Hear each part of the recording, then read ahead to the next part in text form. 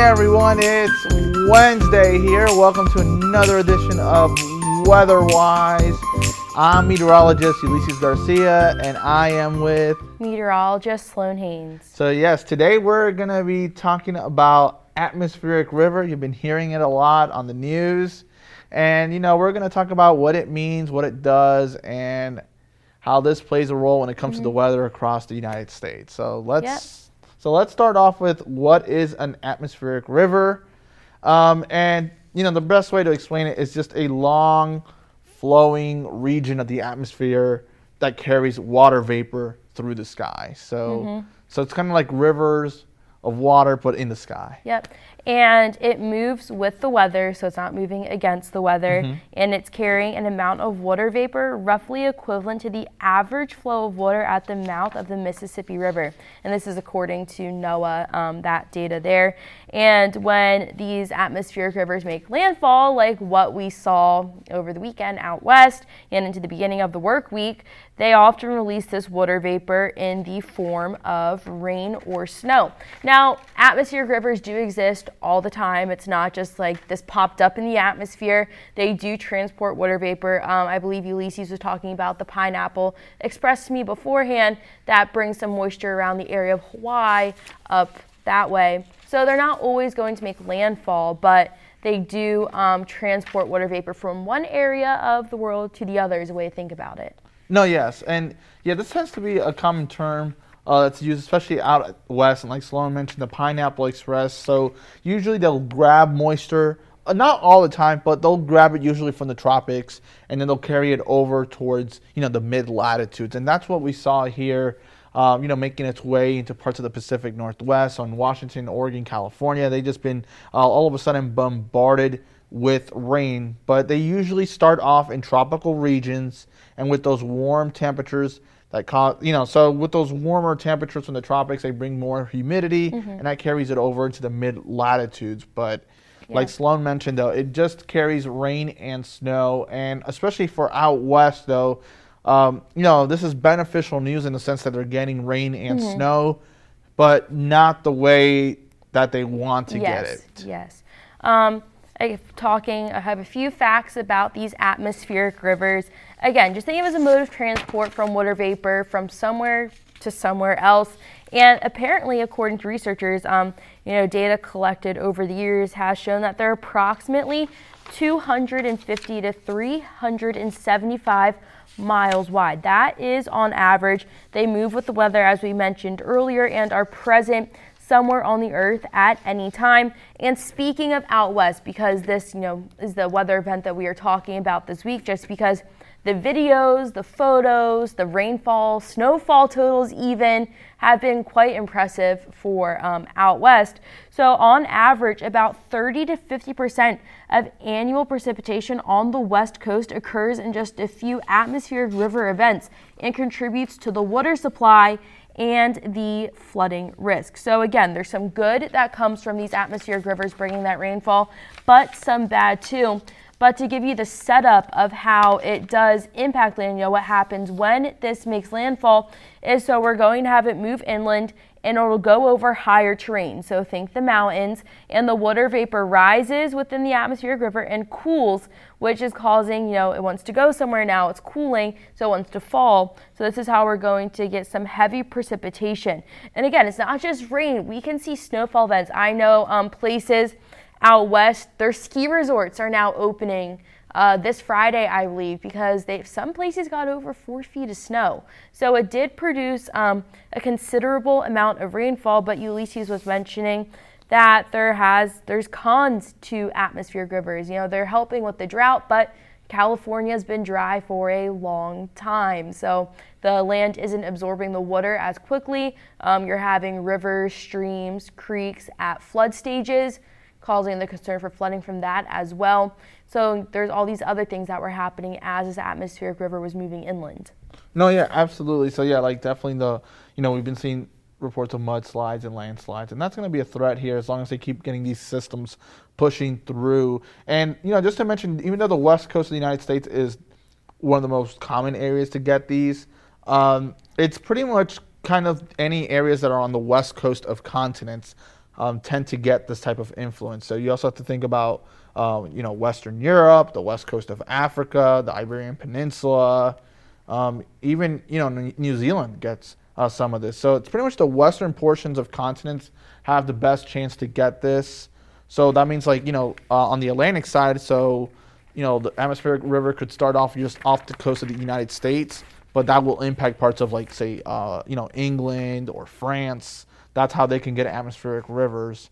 So it's not just here on the west coast of the United States, but it's definitely, but obviously one of the cons of this is if the atmospheric river is not doing as great a certain year, that will be definitely noticeable when it comes to the droughts across the area. So keep in mind that this usually tends to happen in the mid-latitudes going into the winter, and like Sloan mentioned before, they get about a third of their annual precipitation from these atmospheric rivers. So if they don't get that rainfall, usually that's typically in the winter months, they're kind of in a big pickle going into the summer months with that wildfire threat. So like Sloan mentioned, that is one of the pros when it comes to these atmospheric rivers, is that they're getting the rainfall for the year. But obviously with the way California and the West has been lately, just these few rounds, that's not going to be enough to get them out of drought. It's just going to get them out of the short-term situation, but long-term, they really are going to need a good amount of rain and snow just to make up a good amount of ground for the last couple of years. And with the precipitation falling, talking about that wildfire season, fire officials did say, watching stories from across the nation, especially out west, they're saying, for them they're like, we have two seasons for us. We have fire season, and then we have storm season, and they're like, overnight, we went from having wildfire season to now having storms rolling through the area. So with that wildfire concern diminishing, other concerns rise. So debris flow from these fires, we can see that, where these fires move through really hasn't been cleaned up there. Rain coming, causing, especially torrential downpour like this, causing debris flow, mudslides. A lot of highways I saw had boulders falling down on them because all of this rain causing the soil underneath not to be as compact anymore or strong, causing this to happen. So we saw that with this, but for the setup that happened out west, what also made it stand out was they also had a bomb cyclone off the shore that did influence their weather too. So yes, there was a bomb cyclone, just off the coast of British Columbia, and I know it was mentioned throughout the weekend that it got to like the lowest on record for a cyclone in that portion of the Pacific. I think the millibars were like 940 millibars. So that's definitely, and you can see it deepening. I noticed like when you look at satellites of it, you can tell that it was definitely deepening and strengthening throughout Sunday before it made landfall into British Columbia. But yeah, definitely 940. Definitely intense for when it comes to a mid-latitude cyclone. Obviously, when it comes to tropical systems, we've seen the millibars go down into the 800s, but still pretty intense for that part of Canada and in the United States. And they were saying that its pressure was rivaling the minimum pressure of Sandy from 2012 here on the East Coast, which was a hurricane.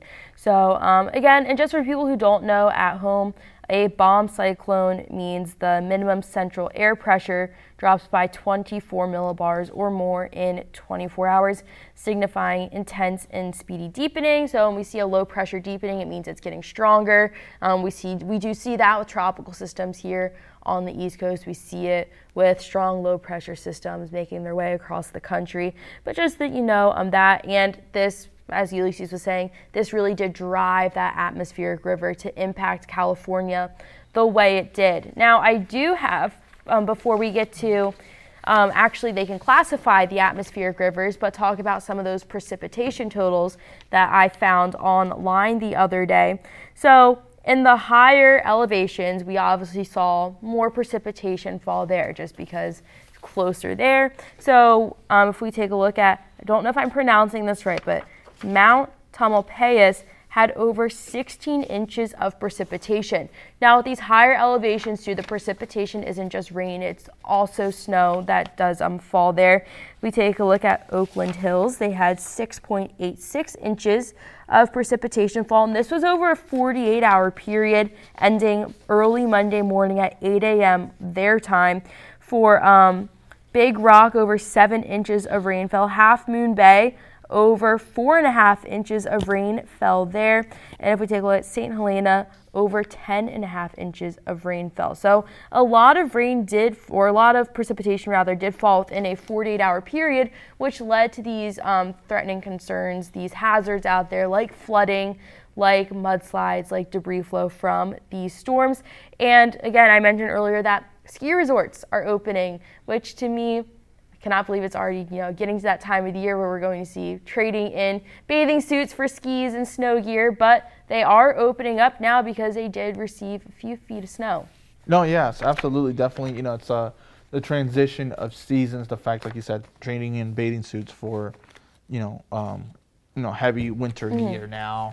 But the fact, and like you said, like you've been mentioning before, the fact that, how, this is all really just the effect of the orographic lift, how when moisture moves up a mountain, it's going to dump it as it goes up on the windward side of the island. And then once it gets to the leeward side, on the other side of the mountain, it's going to be more of a rain shadow effect. So most of these areas that Sloan just mentioned a moment ago are more than likely going to be the areas that are on the windward side of those mountains, because on the other side of the mountain, all that moisture is already squeezed out, and those areas will receive less amounts. They'll probably still get something, but nothing as intense as what it is on the windward side. But I just wanted to mention that since we were talking about how the mountains play a role, but that is pretty much how the orographic lift plays out. So that's why the orographic, these atmospheric rivers, they kind of tend to fizzle out by the time they make their way towards the Rockies, because all the moisture is already squeezed out of them.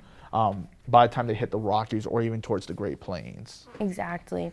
And just a few more totals. If we take a look at Lake Tahoe's North Shore, up to 18 inches of snow was recorded on Monday, and a foot of snow was reported in California on Tahoe's West Shore, and for their South Shore, 5 inches of snow. So again, it wasn't, we saw this snow throughout a good portion out west, but what I mentioned earlier is that they can actually measure how strong these atmospheric rivers are now. There is a scale for that, but similar to, we can say how we measure hurricanes on the Saffir-Simpson scale, there is some disagreement among researchers if they should use the scale or not, just because of the constraints of it and how studying these atmospheric rivers is a relatively newer topic.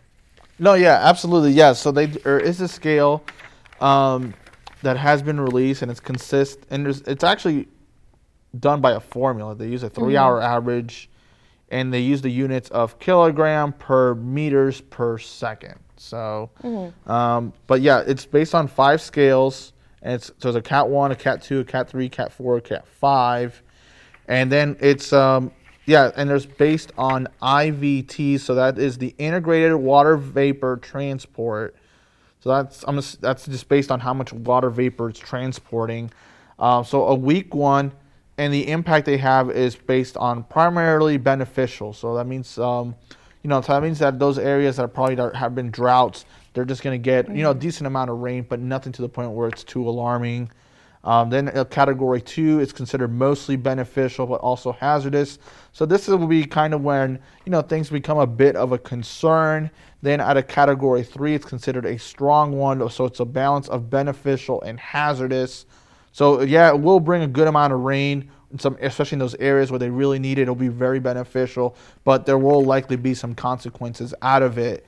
Then once we get to a category 4, it's extreme. It's mostly hazardous, also beneficial. So what that means is that, yes, it will be very beneficial in the fact that we'll get a good amount of rain and snow, but by this point, we'll likely start seeing more physical damage from areas. So, mudslides, landslides, flooding, and probably see some property damage by it. And by a level 5 is exceptional, primarily hazardous. So that's pretty much going to be, a good amount of destruction from it. Yes, it's going to be a lot of rain or snow, but definitely there will be a lot of problems out of it. So there's disruption of life and property. And I wouldn't be surprised if this is kind of categorized, how they have like those millennium type events or something like that. That's probably will be like a category 5, and maybe like once every like 30 years or so for like a category 3 or category 4 or something. And this was, created not only to help meteorologists classify these systems, but to help emergency managers and the public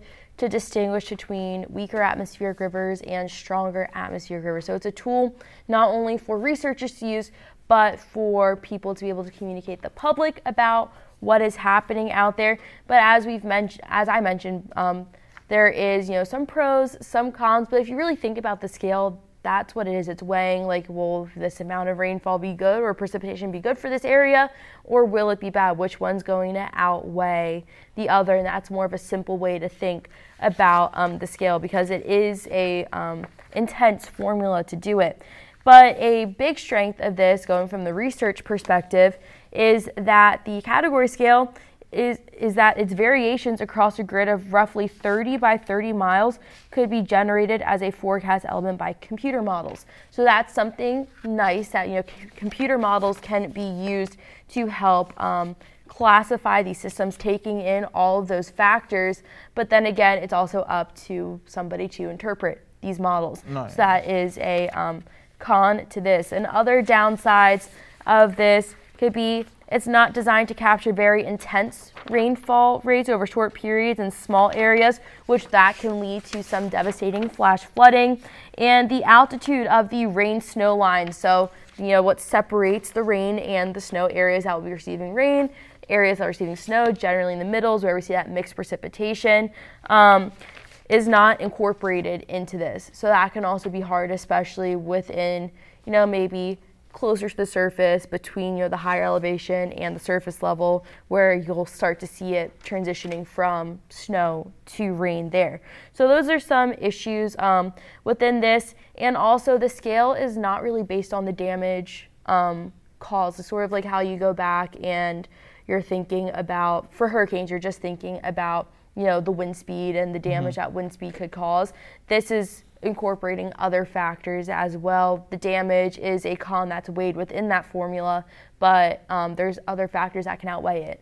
No, yeah, absolutely. So like Sloan was mentioning, it's still a relatively new scale, so there's still going to be a lot of kinks to it. It's probably going to get more modified. And obviously, as technology goes on, we'll learn more and more about how these atmospheric rivers, they will, we'll learn more about them, and that scale will be tweaked out, and we'll know what exactly, to a degree, like what every category will mean. But like Sloan mentioned, it's just that it just depends on what's beneficial and what's more hazardous. So, and that's really what the scale is right now. But, and also like she mentioned, is the fact that, every area is going to experience the magnitude of this to a different degree. It all depends on, the topography, the altitude, and, just where it's located. So, like she said, localized area could get really, really bad. Flash flooding could be, once in a century type of flooding, but another area might not get a lot of it. And some of these atmospheric rivers, they look promising, but they could end up being a bust as well. So just like how we've had when it comes to hurricanes or even severe weather events where they look like they're going to be coming through, and it can end up, nothing happens out of them, or they just fall apart. So.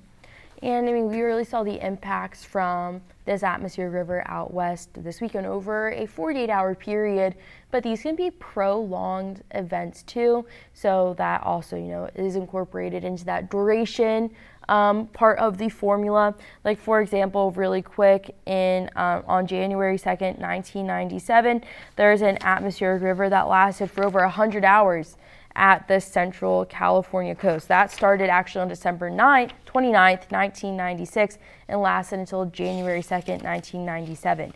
So these can be prolonged events. We saw it last for a couple days out west, and as we head into the middle and end of this work week, we're still seeing them, beginning to recover, cleaning up the roads where they had those mudslides and debris flows move through.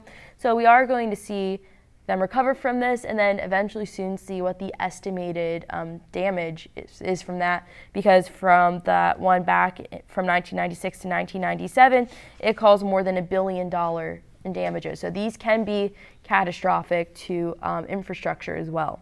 No, yeah, absolutely. So you just mentioned it there. So they're saying atmospheric rivers, based on data that has been already, calculated, they tend to average about $1 billion, $1.1 billion annually in damage. So, they definitely are up there when it comes to events like tornadoes, hurricanes, winter weather, or even, when we have extreme heat or extreme cold. So you're definitely up there with the other major weather events. So, over $1 billion.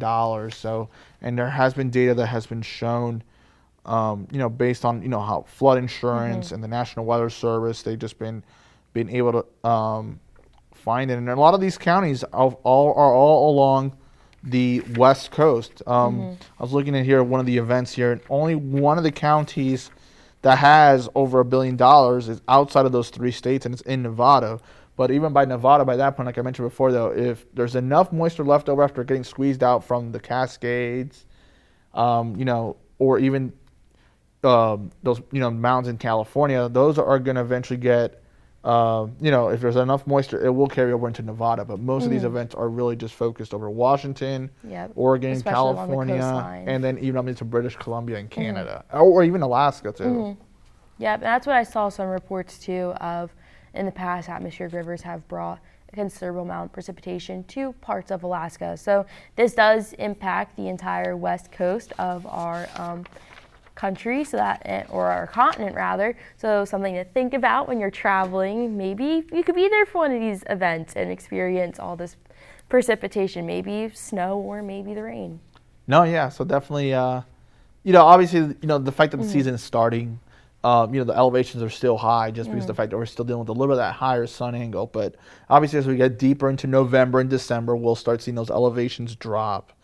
So yeah, we'll definitely start seeing some more snow. But regardless, though, because of the wildfire situation, it's not as beneficial, but it's definitely beneficial because they do need the rain and they do need the snow because they got to think long term here. So, the way in the short term, it's not as good because of all the problems that's happening, but in the long term, it is a good situation. Yep. Well, make sure that if you do visit out west that you stay weather aware out there, especially during one of these events. I think we covered everything, Ulysses. Oh yes. So it's definitely that we covered everything when it comes to atmospheric river. So that way you guys know what exactly it is. So it's not just this media term. It's actually an actual scientific term.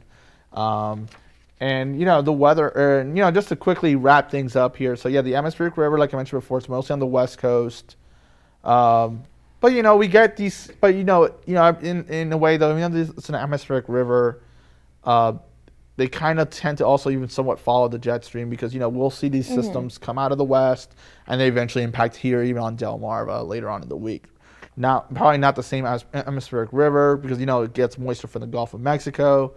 But we're definitely getting some of that influence here on Delmarva, with these storms coming out of the west coast and making their way towards the east. We're seeing that jet stream make its way a little bit more towards the south.